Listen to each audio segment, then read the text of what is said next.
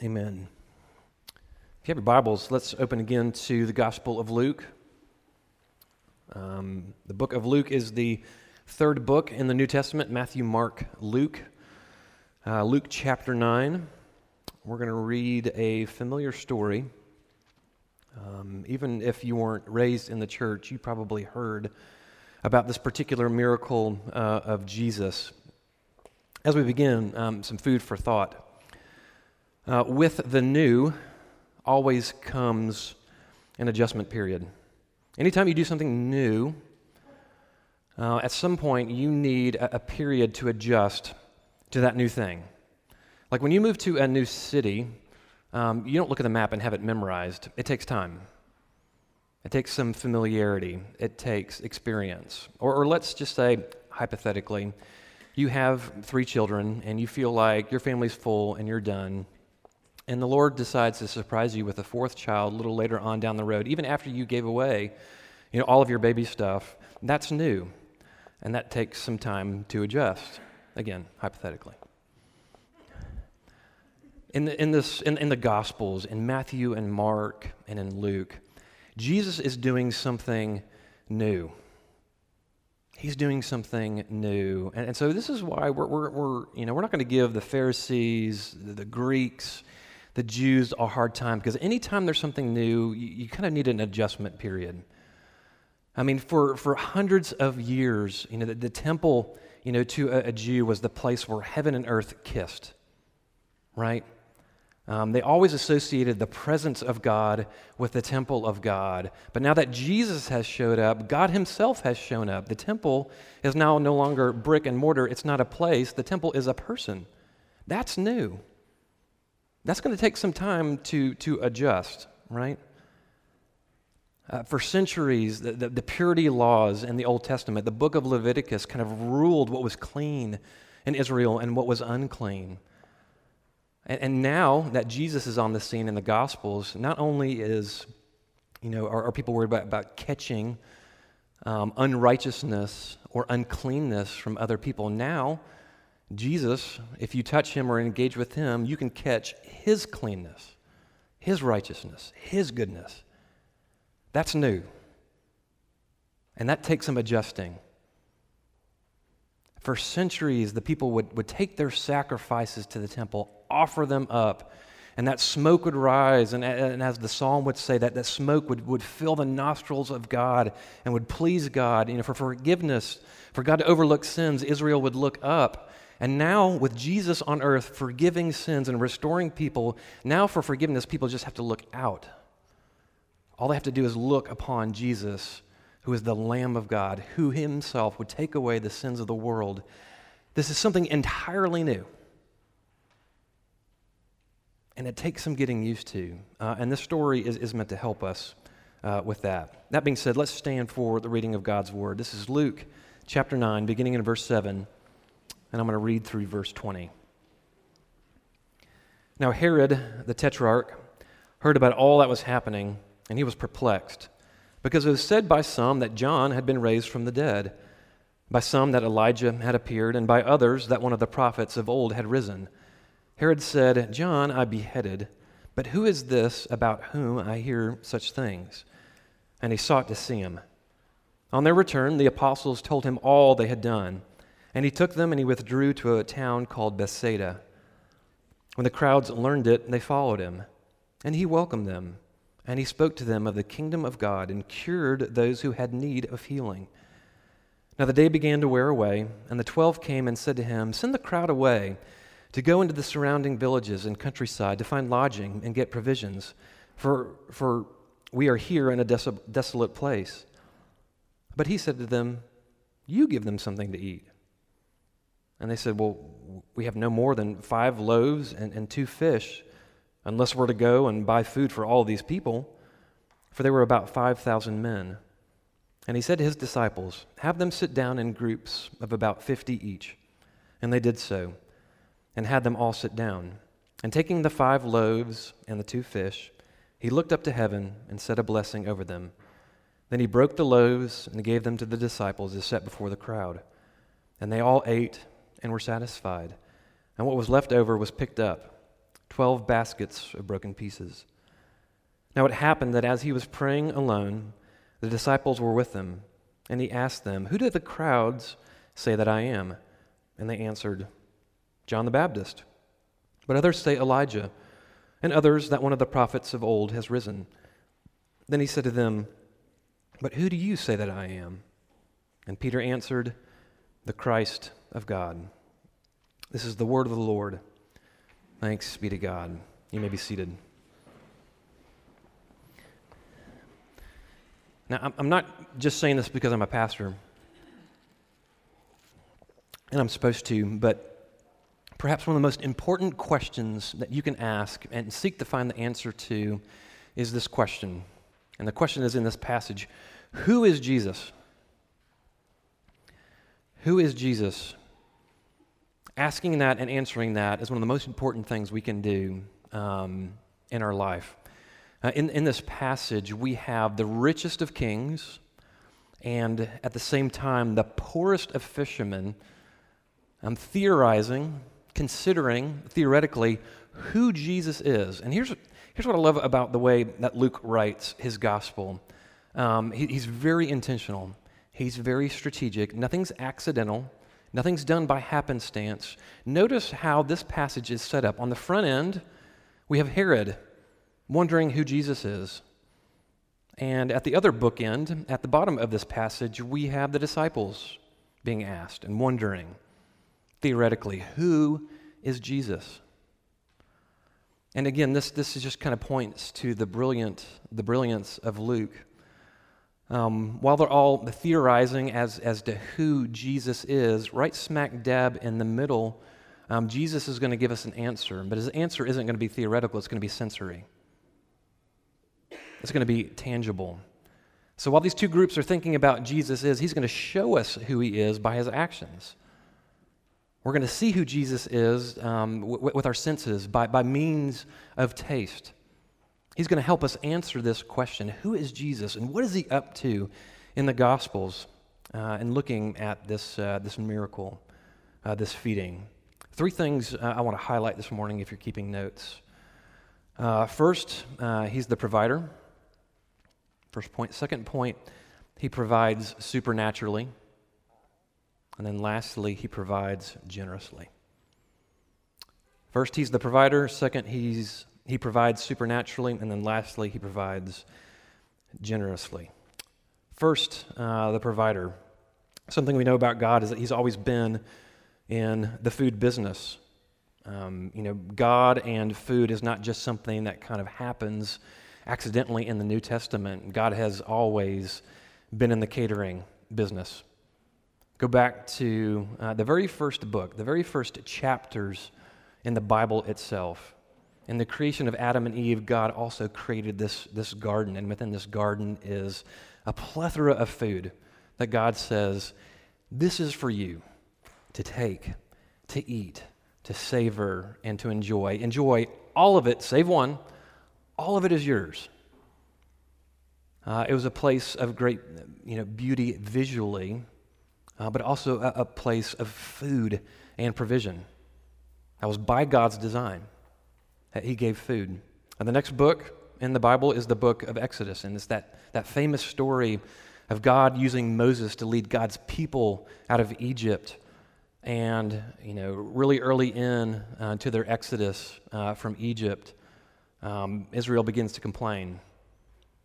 And they complain to Moses, did God bring us out here just to starve?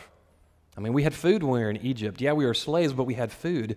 Did you bring us out here to die? And so what does God do? From heaven, supernaturally, he provides food to his people. Food that was sweet, this manna, this bread from heaven. Did you know that this passage here in the New Testament, the feeding of the 5,000, did you know it has an Old Testament parallel? In 2 Kings chapter 4, Elisha and one of his servants need to feed about 100 people. And the servant says, well, we only have about 20 loaves of bread. And so what does Elisha do? He prays, he blesses it. He tells the servant, this is what the Lord has asked us to do. Go and feed them. And the servant comes back, and he's gobsmacked, and his eyes, you can see the whites of his eyes. And he said, not only do we feed him, but we've got leftovers.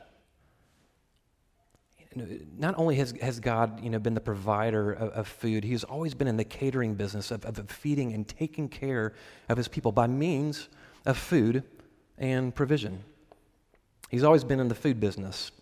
So it comes as no surprise that when we get to this text, that there's 5,000 people, 5,000 men in this story, that God would do the same thing for them, right?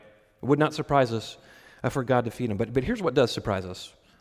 Here's what's odd and slightly uncomfortable in this passage, and maybe you noticed it. Look at verse 13, what Jesus says. But Jesus said to them, you give him something to eat. And, you can kind of sense the discomfort there. I'm sure it was quiet for just a moment. It goes from uncomfortable to awkward. If you have your Bible, go back to verse 3. It's not printed in your bulletin, but verse 3 says in chapter 9 that before the disciples left for Bethsaida, Jesus very, very clearly directed them and said, don't bring with you a staff. Don't bring with you a change of clothes. Don't bring with you money or food. Drop what you're doing. Just go. Take no provisions. Fast forward just a few verses, Jesus says, you feed them. You take care of them. Is Jesus being cruel?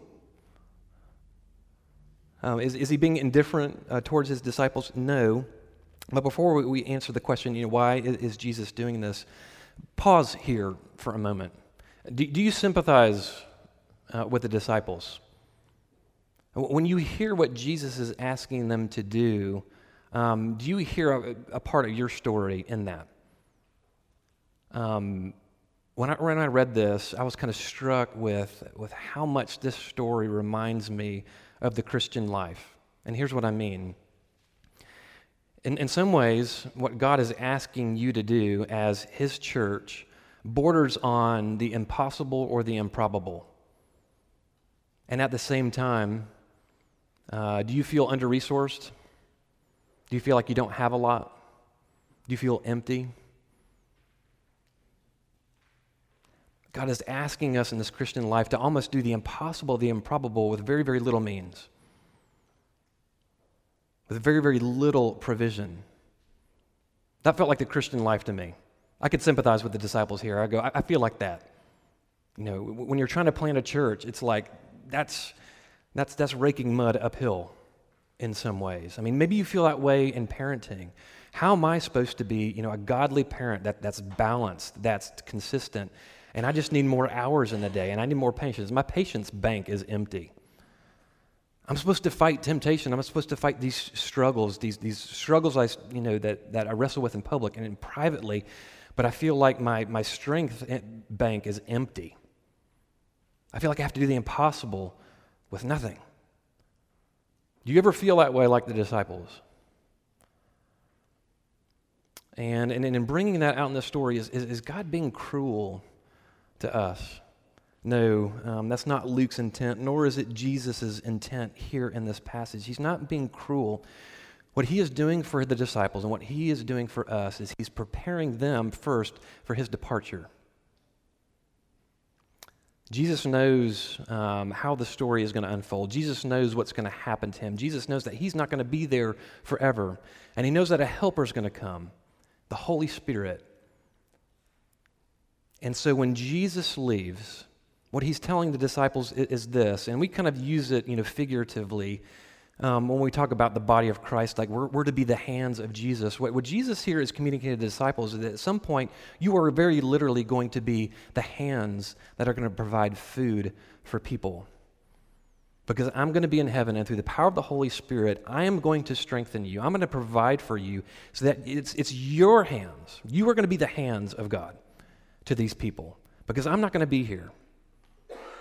This job is going to be yours. So in asking this request of Jesus is not meant to be cruel. It's meant to empower the disciples. It's meant to say that what I am doing here, you are going to do as well. And even Jesus said this in the gospel, that the apostles and some of the followers of Jesus, they're going to do some of the things that I do, but at the same time, you're going to do things greater than I did. That's Jesus talking.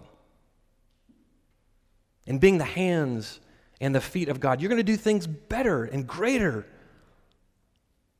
and more cosmic than Jesus did in his ministry. He's preparing for his departure. He's empowering his people. He provides, but he also provides supernaturally. Notice Luke's narration of the story. Again, he's very, very intentional. Notice what level of provisions we start with in verse 13. Look back at the text. But he said to them, you give them something to eat. But they said, we have no more than 5 loaves and 2 fish. That's meager provisions. That is a perfect meal for the Patton family. That's great for 6 people. The kids will take the bread. Paige and I love seafood. That will cover a family of 6 nicely, right? Meager provisions. Luke also says that there's 5,000 men that have followed Jesus and the disciples out into the wilderness. And, this is just kind of a way that people counted in the New Testament. What's not accounted for here in this passage is women and children. So it's more likely that the number of the crowd that's present here for this miracle is not 5,000, it's closer to 10,000, if you include everybody. Sometimes you just counted people by men, by family heads. It's like when we say, we've got, 20 families here. Well, really what that means is, no, we've got 70 people or, 100 people. It's just the way they counted. So it's 10,000 people, all right? So you've got 5 loaves, 2 fish, somewhere close to 10,000 people.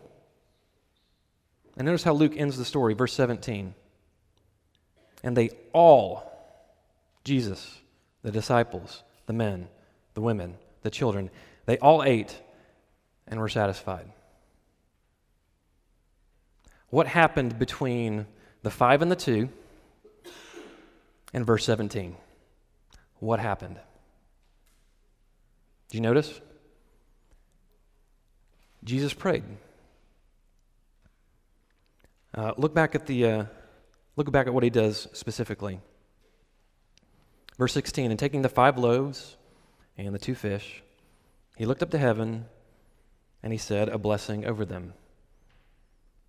Jesus on earth looked up to heaven, to God his Father, his provider, prayed, blessed the meal, and somehow, supernaturally, this is not an error in recording, by Luke. He didn't, forget to add a couple zeros, nor is Luke, fabricating a false story here to self-promote or to start rumors. No, this is just one of Jesus's many earthly miracles. And it's a miracle through prayer.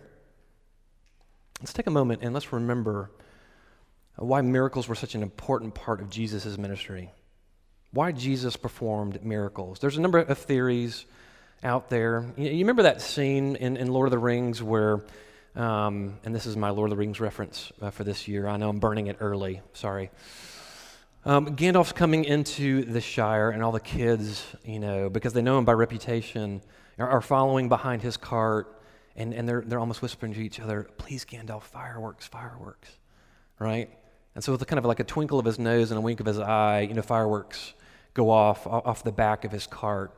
It wows, it amazes, it surprises, but then they're gone. Is Jesus, like a glorified Gandalf? Is he doing this to impress people? Does he do miracles to try to coerce people into doing what he wants them to do? No, that's not why he's doing it. Another theory is, Jesus performs miracles because they're showing us, his dual nature. Yes, he's human, but he's also God. And miracles show us that Jesus is God. Well, there's a problem with that. Because other people in the Scriptures, Old Testament and New, perform miracles, but they're not God. So why are miracles such an important part of Luke's account of Jesus in his public ministry? What are the purposes of miracles?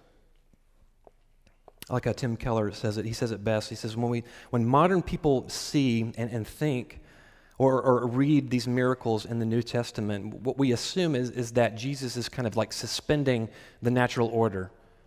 You know, all the laws of physics and the laws of nature that we know. In these miracles, Jesus is just kind of like suspending it, like he's hitting the pause button. That's what we assume miracles are. But miracles have actually a different purpose in Jesus' ministry. It's not to suspend nature, but it's to show us, it's to display for us the restoration of the natural order. Not to suspend the natural order, but to show us the restoration of it. We think of miracles as the exception, but Jesus is coming on the scene and saying, actually, no. When people who are lame begin to walk, and when the blind are given sight again, when those who are bleeding and when the blood can't stop and you touch the hem of my robe and the bleeding ceases, and when sins are forgiven and when people are saved, what you're actually seeing is the new normal. What you're seeing is not the exception, what you're seeing is the rule. Jesus said, I'm making all things new, that there's going to be a new heavens and a new earth, and I want you to see what it looks like. I want you to get a taste of it. I want you to get a feel for it. Because the brokenness, the pain, the ugliness, the blindness, the sickness, everything we hate about this world is temporary and it's going away. Let me show you what the new normal is going to look like. Have sight. Stand up and walk. Your sins are forgiven. Are you hungry? There's more than enough. He's showing us what's coming in little snapshots and little pictures and little stories and little miracles. We're getting to see what he's creating and what he's doing. He's the provider. He's the provider of something supernaturally good and beautiful.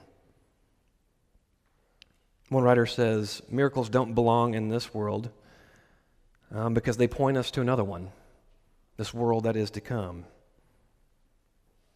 And that's all through the provision of Christ. Lastly, he provides generously.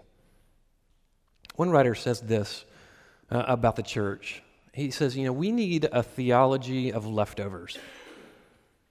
We need a theology of leftovers. What does he mean by that? Again, notice Luke's progression here in the story. We start with the 5 and the 2, verse 13. 5 loaves of bread, 2 fish.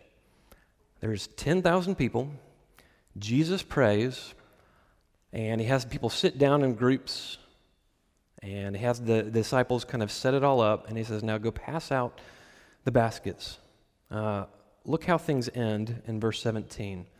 Not only did they all eat, and not only were all satisfied, last part of verse 17, and what was left over was picked up, 12 baskets of broken pieces. They didn't just eke by.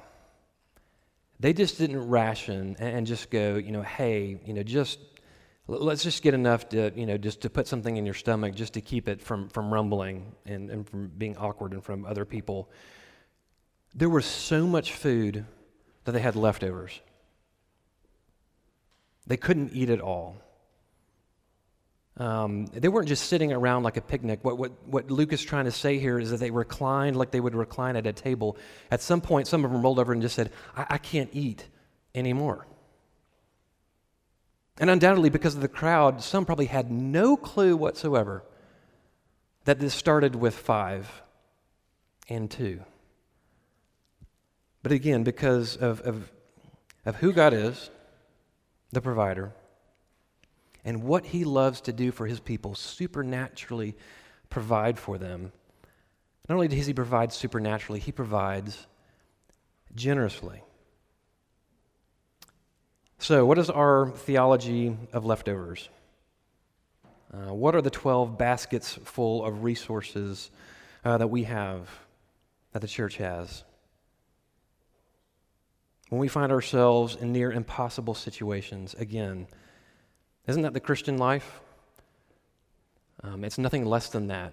God is asking us to do what feels like the impossible. what feels like the improbable. Our temptation is to go, we have nothing to offer, so therefore we do nothing. What this story tells us about Jesus and about his provision is not only is there enough, but it's supernaturally provided through prayer. And guess what? Your mind won't be able to perceive the goodness that the Lord has prepared for you. It's going to be more than you need. There's going to be enough. That's the kind of God he is. Beyond what we could ask or imagine. Two things, as we kind of wrap up here, two things to consider in application. The first is this. Something I love about this story and what I love about the Gospels is it teaches us it's a very important phrase that to Jesus, matter matters. Matter matters. Sometimes, we get locked up in a Christianity that only wants to deal with spiritual things that are theoretical, things that are internal, things that are thoughtful. But this new heavens and this new earth that Jesus has begun and is creating is tangible. You can touch it. You can see it. This earth is not going anywhere. Our bodies are going away, and we're getting new bodies. They're going to be tangible. You can touch them. They will have flesh on them. Jesus showed us what the resurrected body looks like and what it could do after his crucifixion, after his resurrection. This world, the physical nature of it, is not going anywhere. It's good. Matter matters to God. And this is where the gluttons and the ascetics get it wrong. Gluttony says, hey, this life is all there is. You only got one life. YOLO, FOMO, pick your cultural expression, right? You better get it all in now, because at some point, this is going away. So eat, drink, be merry, feast, burn it all in this life, because there's nothing afterwards. That's what the glutton says. And what the story tells us is the exact opposite. No, this is these meals and what's physical, what's happening in this world, we're not meant to indulge in it in the flesh. We're meant to indulge in it for worship to God, because it's God who provides it for us. It's God who gives it joyfully, supernaturally, generously. Food. The gluttons don't get it right, but the ascetics don't get it right either. We can kind of do this. We can kind of, take a version of the monks and kind of incorporate it into Christianity and go, let me remove everything that's physical, everything that's tangible from me, and in doing so, my spiritual life is going to thrive, and it's going to grow, and it's going to flourish. By rejecting the physical, by rejecting matter, and just focusing on the spiritual. And God's saying, that's not how I made things. And yes, there are really good times in our Christian life where we need to fast and where we separate ourselves, from earthly and carnal pleasures, but that's for a period. But God made food joyfully, and he gave it to us so that in the eating of it, we might find joy in God. We're meant to feast. We're meant to celebrate. Again, notice in this passage, in the midst of two groups of people theorizing over who Jesus is, he says, I'm going to show you by means of food and a party who I am. I'm a provider. I give good stuff. And I give more than you need. Matter matters to God. The second is this. James, the writer of the New Testament letter, he understands God's provision very well. He said in chapter 1 that every good gift and every perfect gift is from your Father in heaven. Now we've read that, maybe some of us have that verse memorized, but do you understand what James is saying in that one sentence? Everything you have, that means your job, that means your genetics, that means your orientation. Everything you have has been given to you, provided to you by God. You have not earned any of it. You have not deserved any of it. All of it has been given to you because God loves you and He treasures you. And in a father-like, generous kind of way, He has lavished good things upon you. The older we get, the more difficult it is for that truth to really sink into our hearts. Because there's parts of us that want to say, well, yes, God give me a family, a great life here, but, that promotion, that was me. That lake house, that was me. My kids all ended up well. Yeah, that was God and me. Here again, James' words. Every good and perfect gift is from your Father in heaven. Everything you have, everything you own, everything you've lost was given to you out of joy by the Father. And if that is true, that means two things. Number one, that should make us a humble people. Because though we work, and a lot of us work very, very hard, everything we have is from God. So that eliminates bragging, that eliminates classes, that eliminates boasting. That should make us humble. When we see people who don't have what we have, our assumption should not mean is that we're better than that person. But we do that all the time. It should make us humble. But at the same time, it should create within us an endearment of God the Father. To be so fatherly-like provided for should endear us to Him. We should feel stirred up in our hearts to go, if we're so undeserving, and God is so gracious, so generous, so supernatural with His gifts. Gifts attack the heart. That should change the way you feel about the Father in heaven. That should endear you to Him. It should humble us. It should endear us. Jesus prayed. What does this tell us about our prayer life? It should change the quantity of our prayers for sure.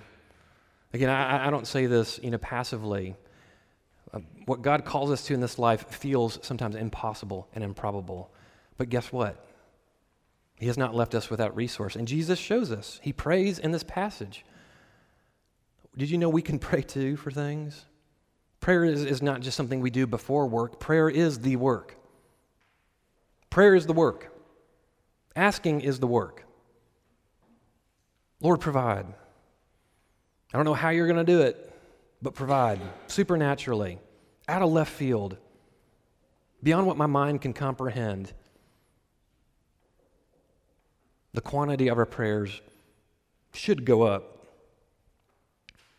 as should the quality. Again, going back to the book of James, James says, there's a kind of prayer that asks. There's a kind of asking of God that outwardly we say, God, would you do these things for us? Would you provide? Would you be generous? Would you work another miracle? But inwardly we're saying, yeah, that'll never happen. I'm supposed to pray, so I'm going to pray, but inwardly God's not going to do this. He's tired of me, my needs are just a blip on His radar. He doesn't have His eye on me. Why would I bother Him with this little need of mine when there's so many other, difficult things going on across this world? I feel like it's kind of stupid to ask Him for something. And so we don't. So not only should the quantity of our prayers increase, but should the quality. I mean, any father, any parent in this room, when you're asked, if a child comes to you and says, Dad or Mom, will you play? But I know you're going to say no. As a parent, you'd be like, Dadgummit, don't ask like that, right? Ask expectantly, ask hopefully, ask joyfully. Not with cynicism, not with doubt. Fathers want to be trusted. Fathers want to be enjoyed. Fathers want to open their hands, and they want to give, and they want to surprise, and they want to give, beyond what you could ask or imagine. That's what good fathers do, and that's what our Father wants to do with us. So the quality, the quantity of our asking, let's give those a boost. So when it comes to this feeling of this insurmountable task of living the Christian life, sharing the gospel with our friends, overcoming, sin in our own heart, what do we learn about Jesus, and what do we learn about this kingdom that he is providing? Is that he's not done giving out gifts. He's not done providing for his people. He's generous. He'll do it supernaturally. He'll blow your mind. He has great provisions for his people. Let's take that with us this week. Let me pray. Father, would the words of my mouth and now the meditations of all of our hearts be pleasing in your sight, you, O Lord, who are our rock and our Redeemer. And we pray this all in Christ's name. Amen.